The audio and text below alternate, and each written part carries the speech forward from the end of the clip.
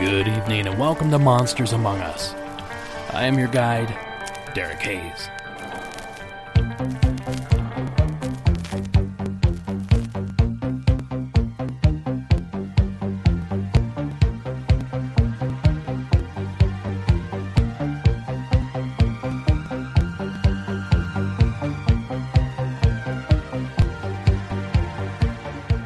There are pioneers in every field. Individuals that had the ideas, the passion, and the gumption to create something of nothing, paving the way for thousands like him or her or me. Last week, the paranormal world lost one of our pioneers. Coast to Coast AM's Art Bell. Without the groundwork laid out by Art Bell, there would likely be no Monsters Among Us podcast, nor any paranormal podcast for that matter. Without trailblazers like Art, we'd still find ourselves somewhere in the darkness. Rest in peace, Art. I hope you now have all of the answers.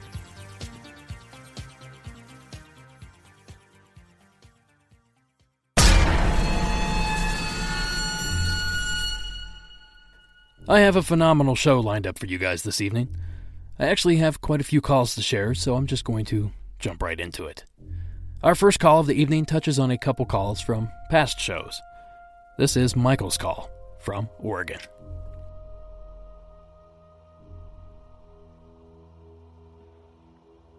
Hi, Derek. My name is Michael. I currently live in Oregon, but listening to the last show, Sarah reported a giant spider with a human head, and her story was actually very similar to a story that I have from when I was a teenager, living in a house in Louisiana. Originally I heard the story about Scott, the soldier in Bosnia, and I actually had a similar experience, and I listened to your podcast, and while I was driving home, I nearly wrecked my car listening to her experience, because it kind of shocked me back to those memories. And I remember one night when I was a teenager, I had several experiences before that, though, with different things, shadow people and all this stuff. But I remember I was laying in bed, and something woke me up, and I was face to face with a human head, but it had a very spider look to the face, with like the mandibles and everything. And then as I woke up further, I could see the rest of the spider's body. It was laying on the pillow next to me, staring at me.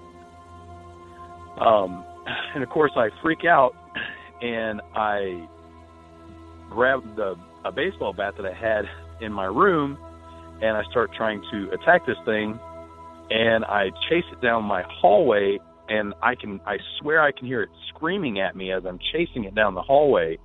And I remember my mother and my sister coming out, and they tried to, they're like, "What's going on?" And I'm telling them, like, "Hey, there's this giant spider with a human face, and I just chased it down the hallway. Did you see it?" And of course, they're saying they didn't see it. And basically, it just kind of vanished. And I don't know. It's kind of, now that I've heard those two stories, I was like, I've got to call, because that's the craziest thing I've ever seen. Hey, thanks, Derek, and maybe I'll call back with some other things. I really love the show. Keep it up. Thank you. Hi, Derek. It's Michael again. I just called not too long ago about the spider with the human face. I was a little excited when I called because, like I said, it was kind of terrifying to hear that Sarah's story.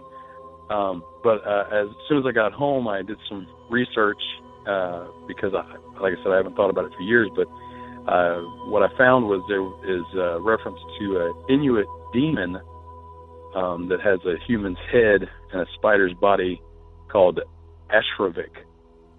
And apparently it is a demon that is a man-eater. So I don't know if that helps or not, and I'm not quite sure what that means that I saw. I haven't seen it since I haven't lived in a house. Yeah, maybe maybe we can find somebody else can look into it further. All right, thanks, Derek. Bye. Thank you, Michael. Of course, Michael is referring to Sarah's story on episode 7 of season 5, and Scott's call from episode 4 of season 3. These giant spider calls are fascinating. Not only are they relatively unheard of, but they also seem to run the gamut on size, description, and location. But using information Michael provided, I took to the web in search of this infamous Azravak, the Inuit legend that he touched on. I was actually only able to find a few snippets here and there detailing that particular legend, but one site did give this description. The Azravak, a monstrous spider with a human head. It ate those who stayed out on the ice longer than they should have. Now to me, that's a classic cautionary tale. The ice is dangerous. If you're alone out there at night, any number of bad things can happen to you. So you implant that knowledge early. Manifest as a boogeyman created to encourage kids and adults alike to stay off the ice at dangerous times. Or, a giant spider will come and devour you. I don't know about them, but that's enough to send me off the ice come sundown. Thank you again, Michael, for taking the time to share this story. I find these cases fascinating. Our next call details 2 identical experiences, some 20 years apart. This is an anonymous call from the state of South Carolina. I wasn't sure if I was going to submit this. Honestly, I've only spoken about it twice in my life, both times online in a relevantly themed message board. I also want to stress that I am a skeptic, or at least as close to a skeptic as I can be while still having a strong interest in this stuff. This happened when I was young, maybe 10, maybe even just a little younger. As a child, I often begged to stay at my grandparents'. I don't really know why. I just did. It even annoyed my grandfather to no end, but they would still never tell me no matter his complaints. So often on the weekends, that's exactly where I stayed. Except this time, this would be the last I would ever ask to stay over as a child. My grandfather usually went to bed pretty late on these nights. Normally he was watching late-night reruns of MASH or catching Letterman's show, and then he would turn in. I stayed up with him and went to sleep on the couch when he turned off the TV, checked the doors, and headed to his own room. There was nothing strange about this night. It was one of those humid summer evenings in South Carolina with a bit of stickiness in the air. Despite this, I remember falling asleep pretty easily. This is where my story really begins. I woke up staring into the ceiling, able to see thanks to the outside porch light shining in from behind the shades, but also from the door being open. I really wanted to sit up and shut the door.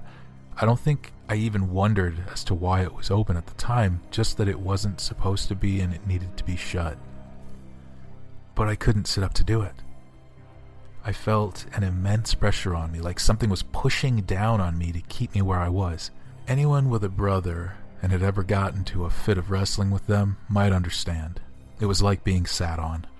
It was around the time that I was realizing that I couldn't move that I saw it. Today, now interested in the paranormal stuff, I understand what a shadow person is, that whole crone phenomena, plus the other apparitions that people see when suffering from a night terror and sleep paralysis. At around 10 years of age, well, I wasn't, and what I saw was unsettling as hell. Looming over the couch I had been sleeping on, which was positioned not along the wall but extending off of it, creating a little walkway from the door to the rest of the room, was this dark, tall, shadowy figure.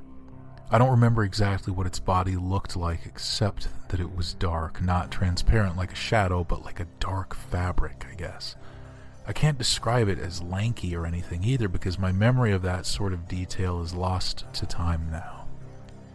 But there is one physical detail that I can remember vividly, and that is that it had a deer head.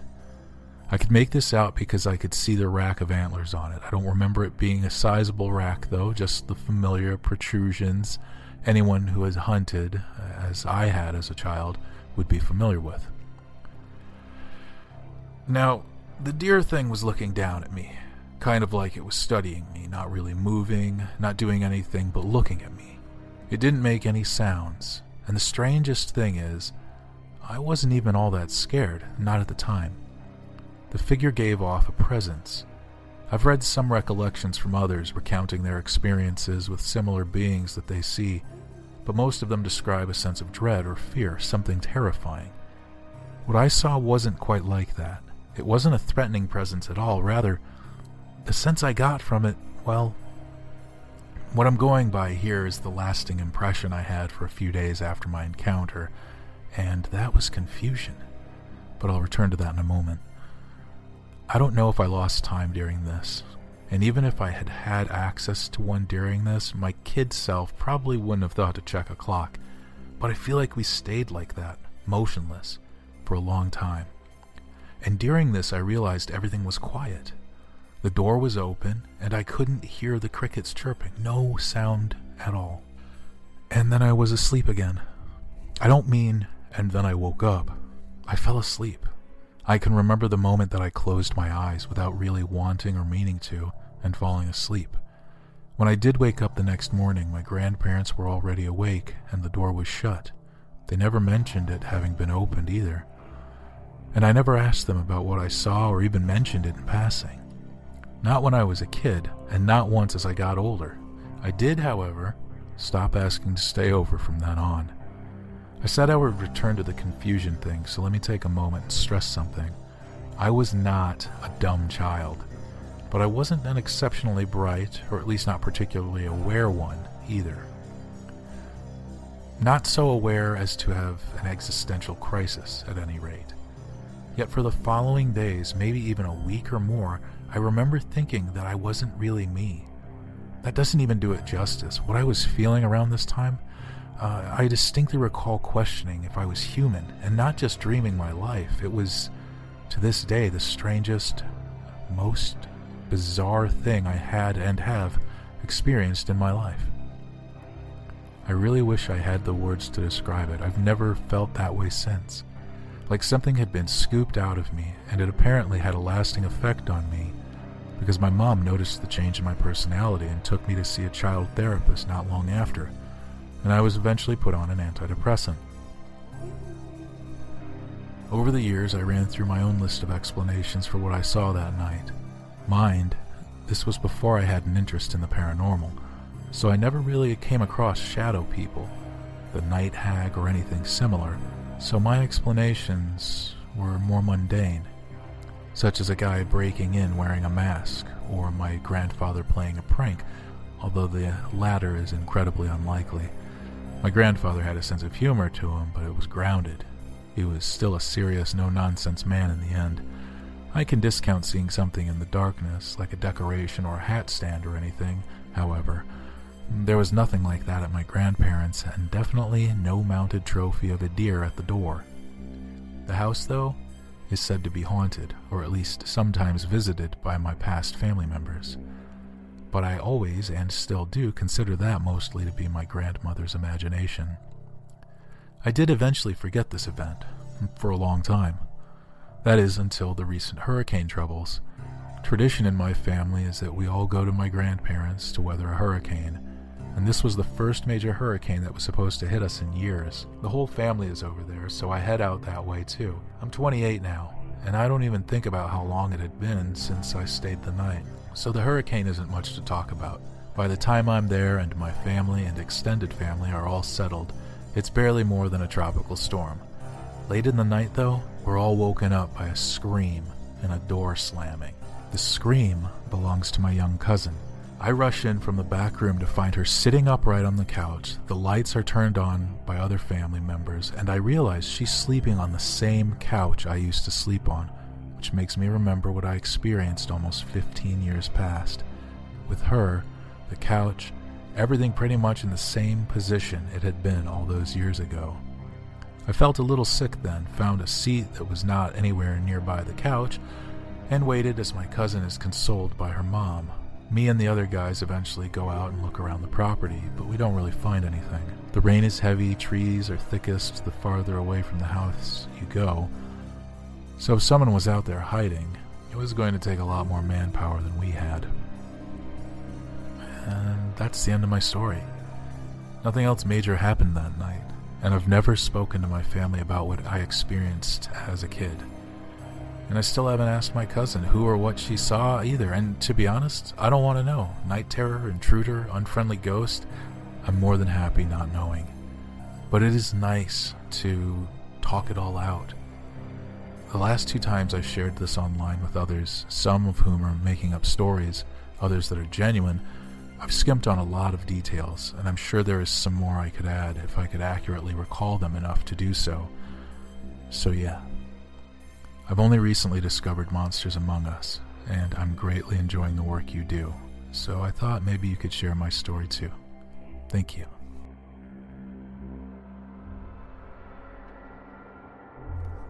Thank you for that submission. I made an instant connection when listening to this call.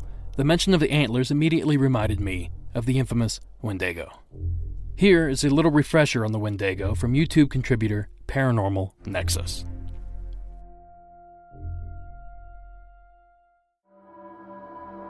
The legend of the Wendigo has existed in North America for hundreds of years. References to this creature or something similar are present in folk tales of several North American tribes.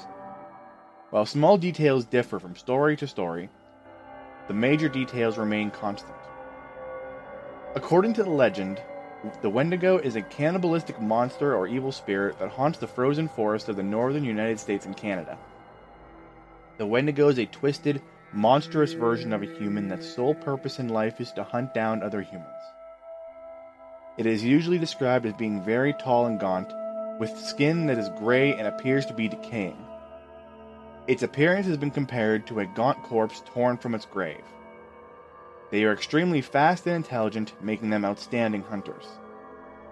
They are impossibly thin, and their long arms end with long, sharp talons most likely used for tearing apart their helpless victims. Wendigo appear and sound like humans because they are human.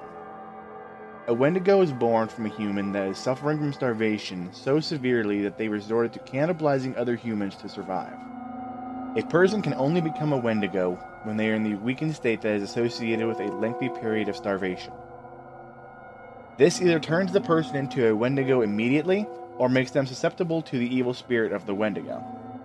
Either way, once human flesh is consumed, legends say that the person will become a Wendigo at some point. Wendigos are historically associated with having insatiable hunger and being the embodiment of gluttony. The beasts are never satisfied after killing one person and will constantly search for more prey once it runs out of food. Anthropologists believe that the legend of the Wendigo was first created to scare starving people and warn them away from the evils of consuming human flesh.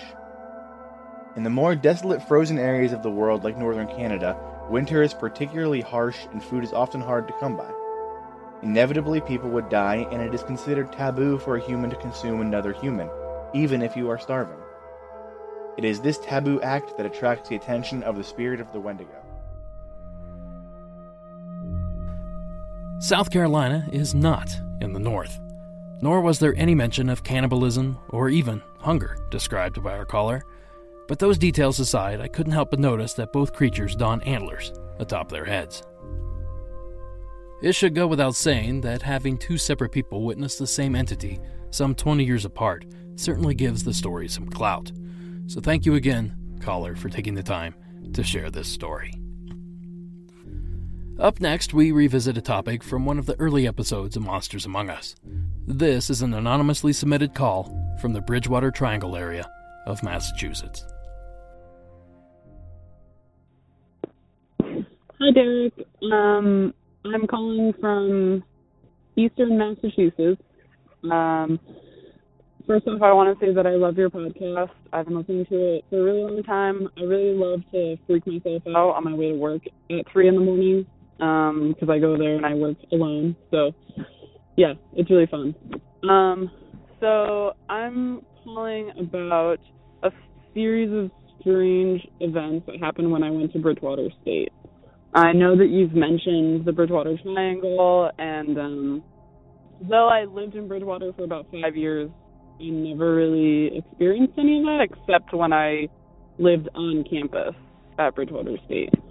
And I lived my freshman year in Woodward Hall, which is one of the oldest dorms there. It's just for freshmen. There's not a lot of dorms, and there were always ghost stories that would go around, but I always shrugged them off and I thought they were kind of stupid.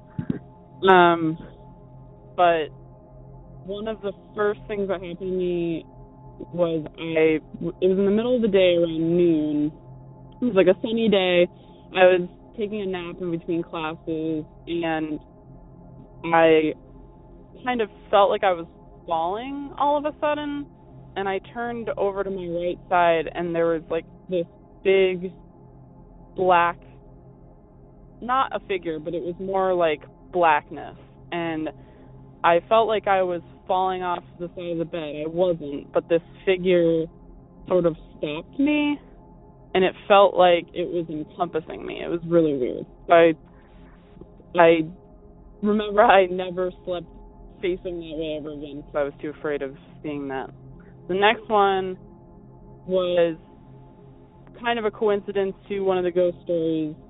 Somebody once said there was a girl that lived on the 3rd floor that would come down on the 2nd floor, which is where I lived, and this girl had tried to kill herself by setting herself on fire, so she was knocking on everybody's doors, asking them for help. And I was like, that's ridiculous. No thanks. So my dorm bed was closest to the door, and one night, probably around 2 or 3 a.m., I woke up to this really frantic knocking, open palm, I need to get in knocking. And I sprang up, opened the door, nobody was there. Our dorm was in the middle of the hall, so I think that I would have noticed if someone was playing a prank on us and trying to hide in a dorm next door or run around the corner. But there's no one there. I didn't hear anything except me. The doors were also really heavy, so I would have heard somebody else opening a door or shutting it. So that was weird. And there was always running around upstairs late at night, people. It always sounded like somebody was in high heels walking upstairs, which is super strange, even though no one would be awake. And then the third one, and the one that freaks me out the most, is I decorated our dorm with Christmas lights, and I made sure that they were up there. I think I tacked them up and then taped them up, and I put them all around the room. And one night I woke up and I noticed our TV was still on, so I reached over to go shut it off, and then all of a sudden, from the opposite corner of the room, our Christmas lights started falling, not falling down, but it looked as though they were being ripped down. And they would be ripped down in one place and then ripped down in another place until all of them were down. And then I was like, what the hell? What is going on? My roommate didn't even wake up. It was so bizarre, and I never put them back up.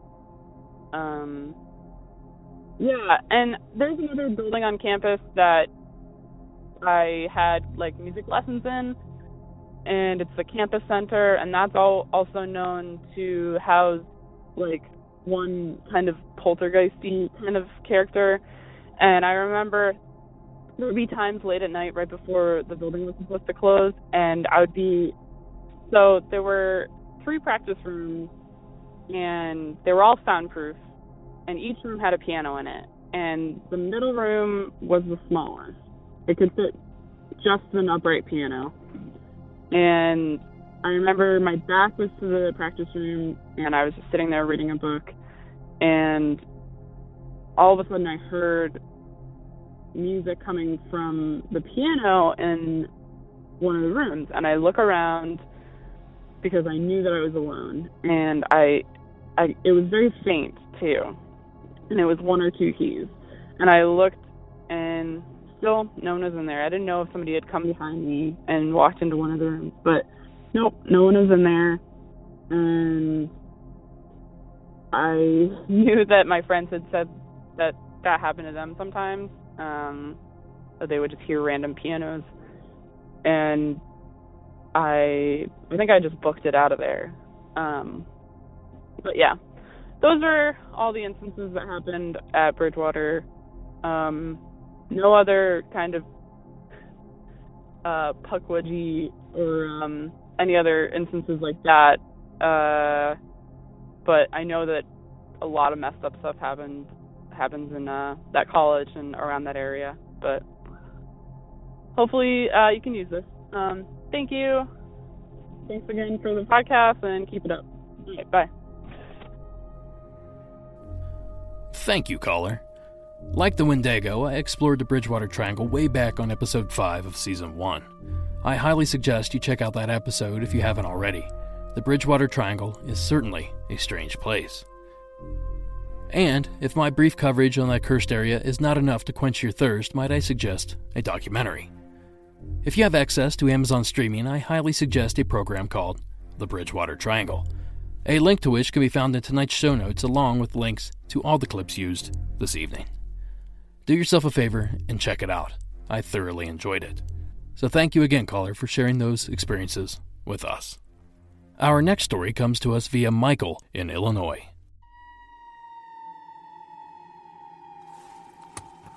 Hi, Derek. It's Michael from Illinois.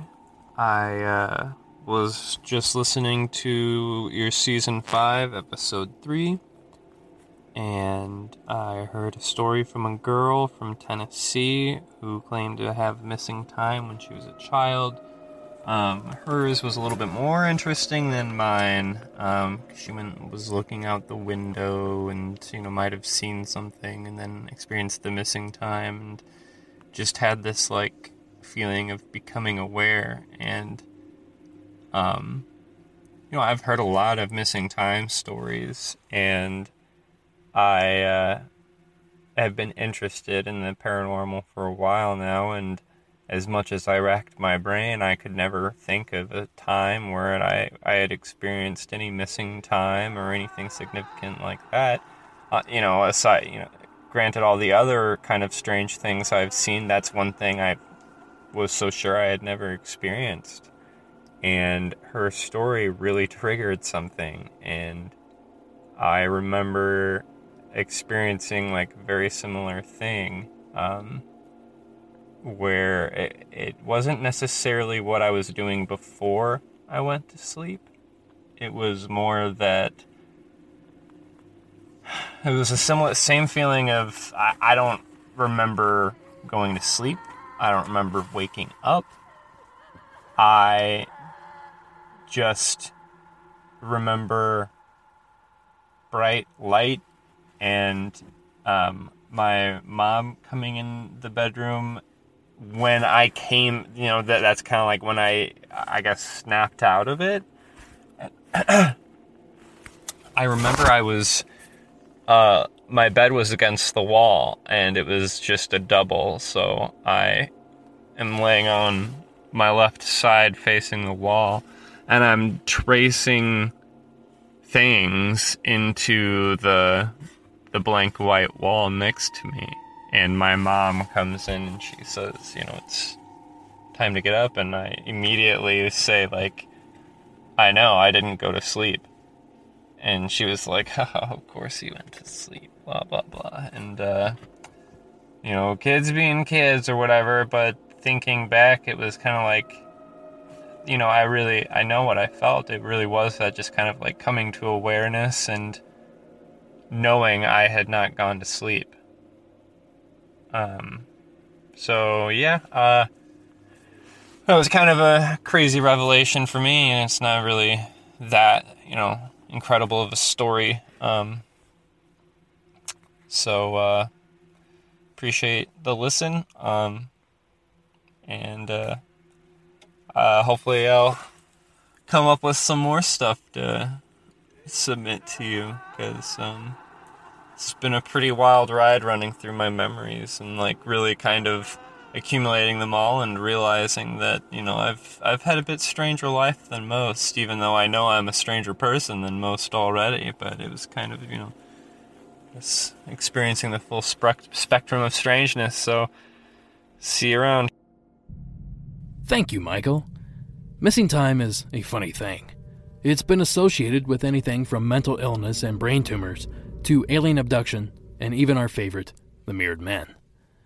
But if this phenomenon is real, what or who is causing it, and to what end? It seems that when it does happen, it's never a positive experience.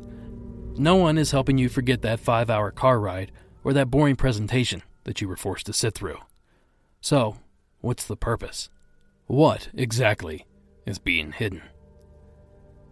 Now, before I move on, Michael mentioned something that really resonated with me. He said something to the effect that he didn't realize he had an experience until the show prompted him to explore his past. It's my opinion that everyone falls into this category, myself included. I constantly tell little anecdotal, first-hand stories on the program. Stories that I'd completely forgotten about until a call comes in that jars something loose. So with that said, keep your minds open. You never know what's hidden deep in the folds of your long-term memory. Thank you again, Michael, for that great call and that great point. Alright, I have one last story to share with you, but first, check this out. Have you submitted a review on iTunes yet? Over 460 of you have, but, to be honest, I'd love to add a couple of zeros to that number. Head over to iTunes or your podcast app and rate and review the show today. Now, I realize some of you have reached out wanting to help, but the platform you use does not allow reviews. In that case, please take to Facebook and share a post about the show.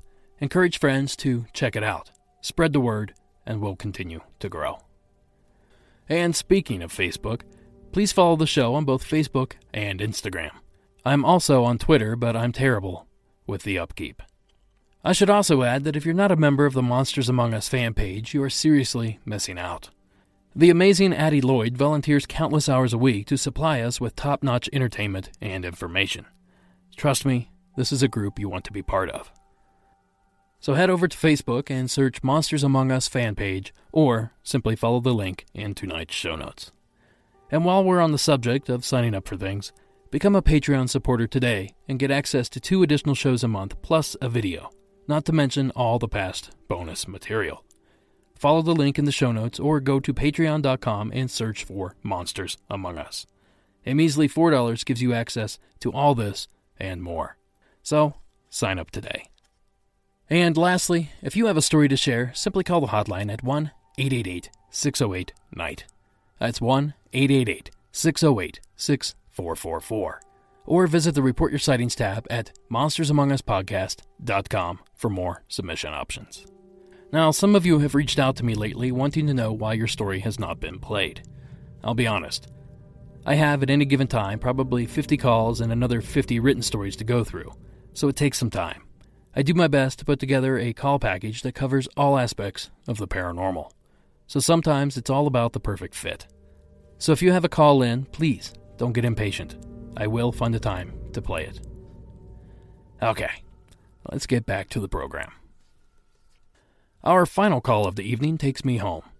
This is Josh's call from my old stomping grounds, Ohio.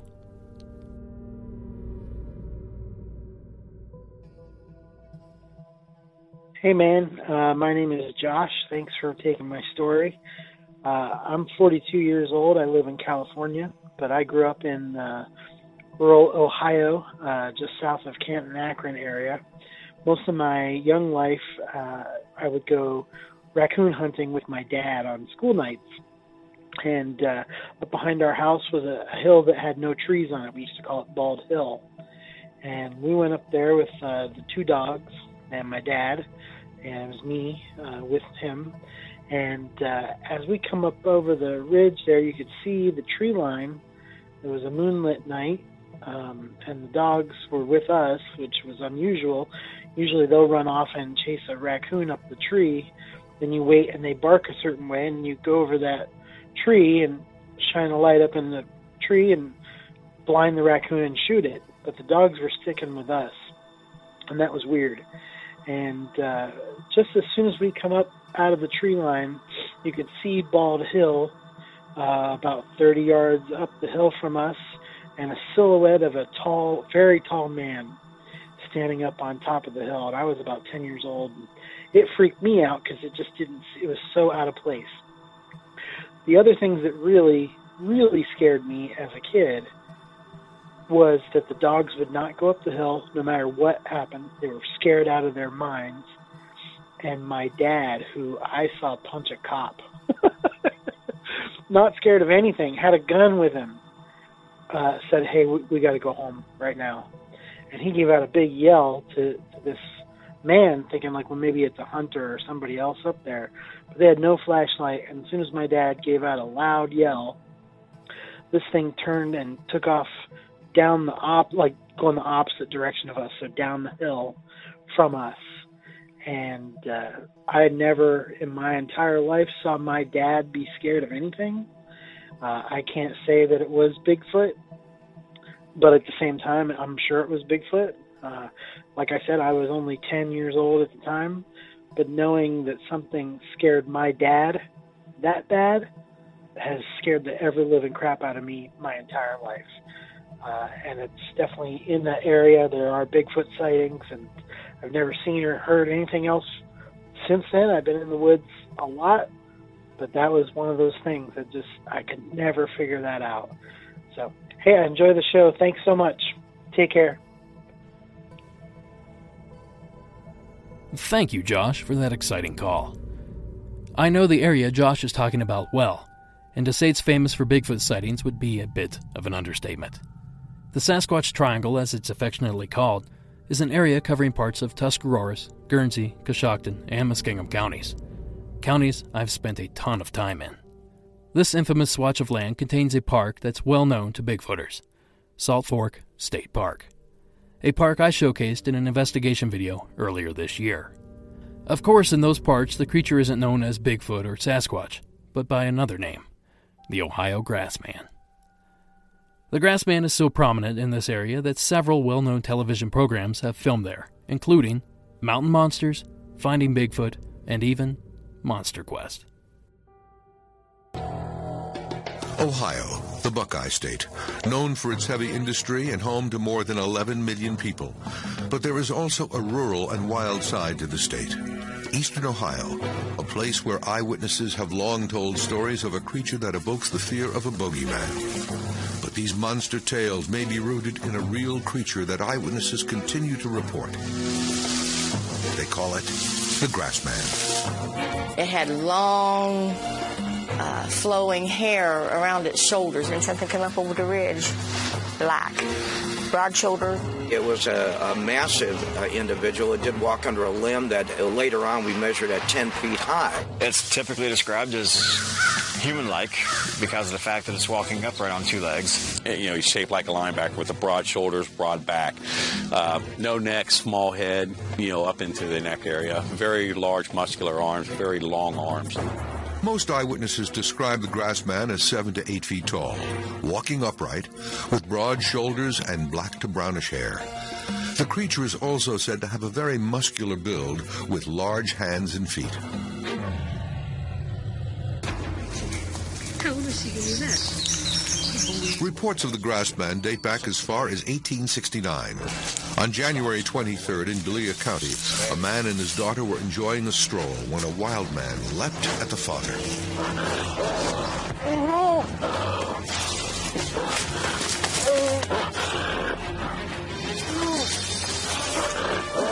After a long and violent struggle between the man and the beast, the daughter picked up a rock and threw it at the creature, striking it in the head, allowing the man and his daughter to escape. They describe the creature as gigantic in size, with burning eyes and being covered in hair. In the book A Buckeye Boyhood, William Venable described a gorilla-like creature that was particularly fond of the taste of cowardly blood.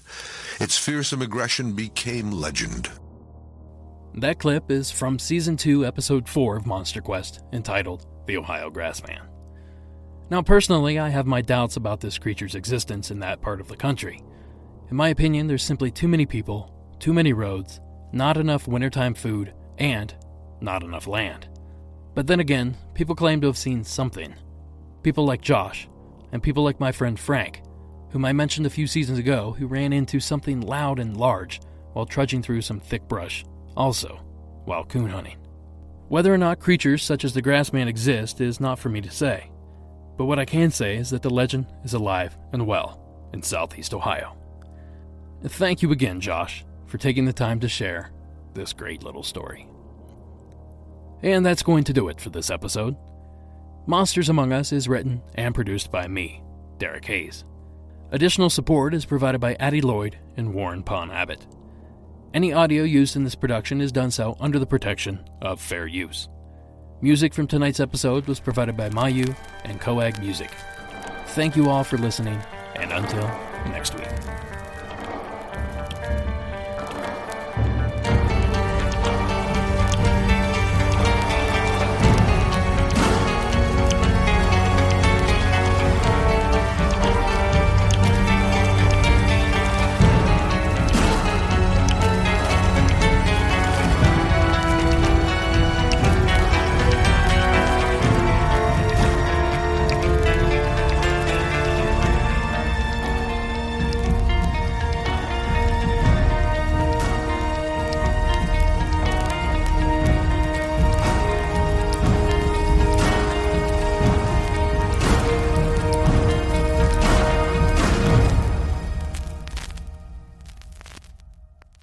It all starts with an invitation to experience Lexus, to connect with us, to see that no detail is too small, to be our special guest. It starts as an invitation to drive a Lexus vehicle, but it becomes an exceptional experience. The Invitation to Lexus sales event. Your invitation is always open, but the offers only last through March 31st. Experience amazing at your Lexus dealer. Click the banner to discover more.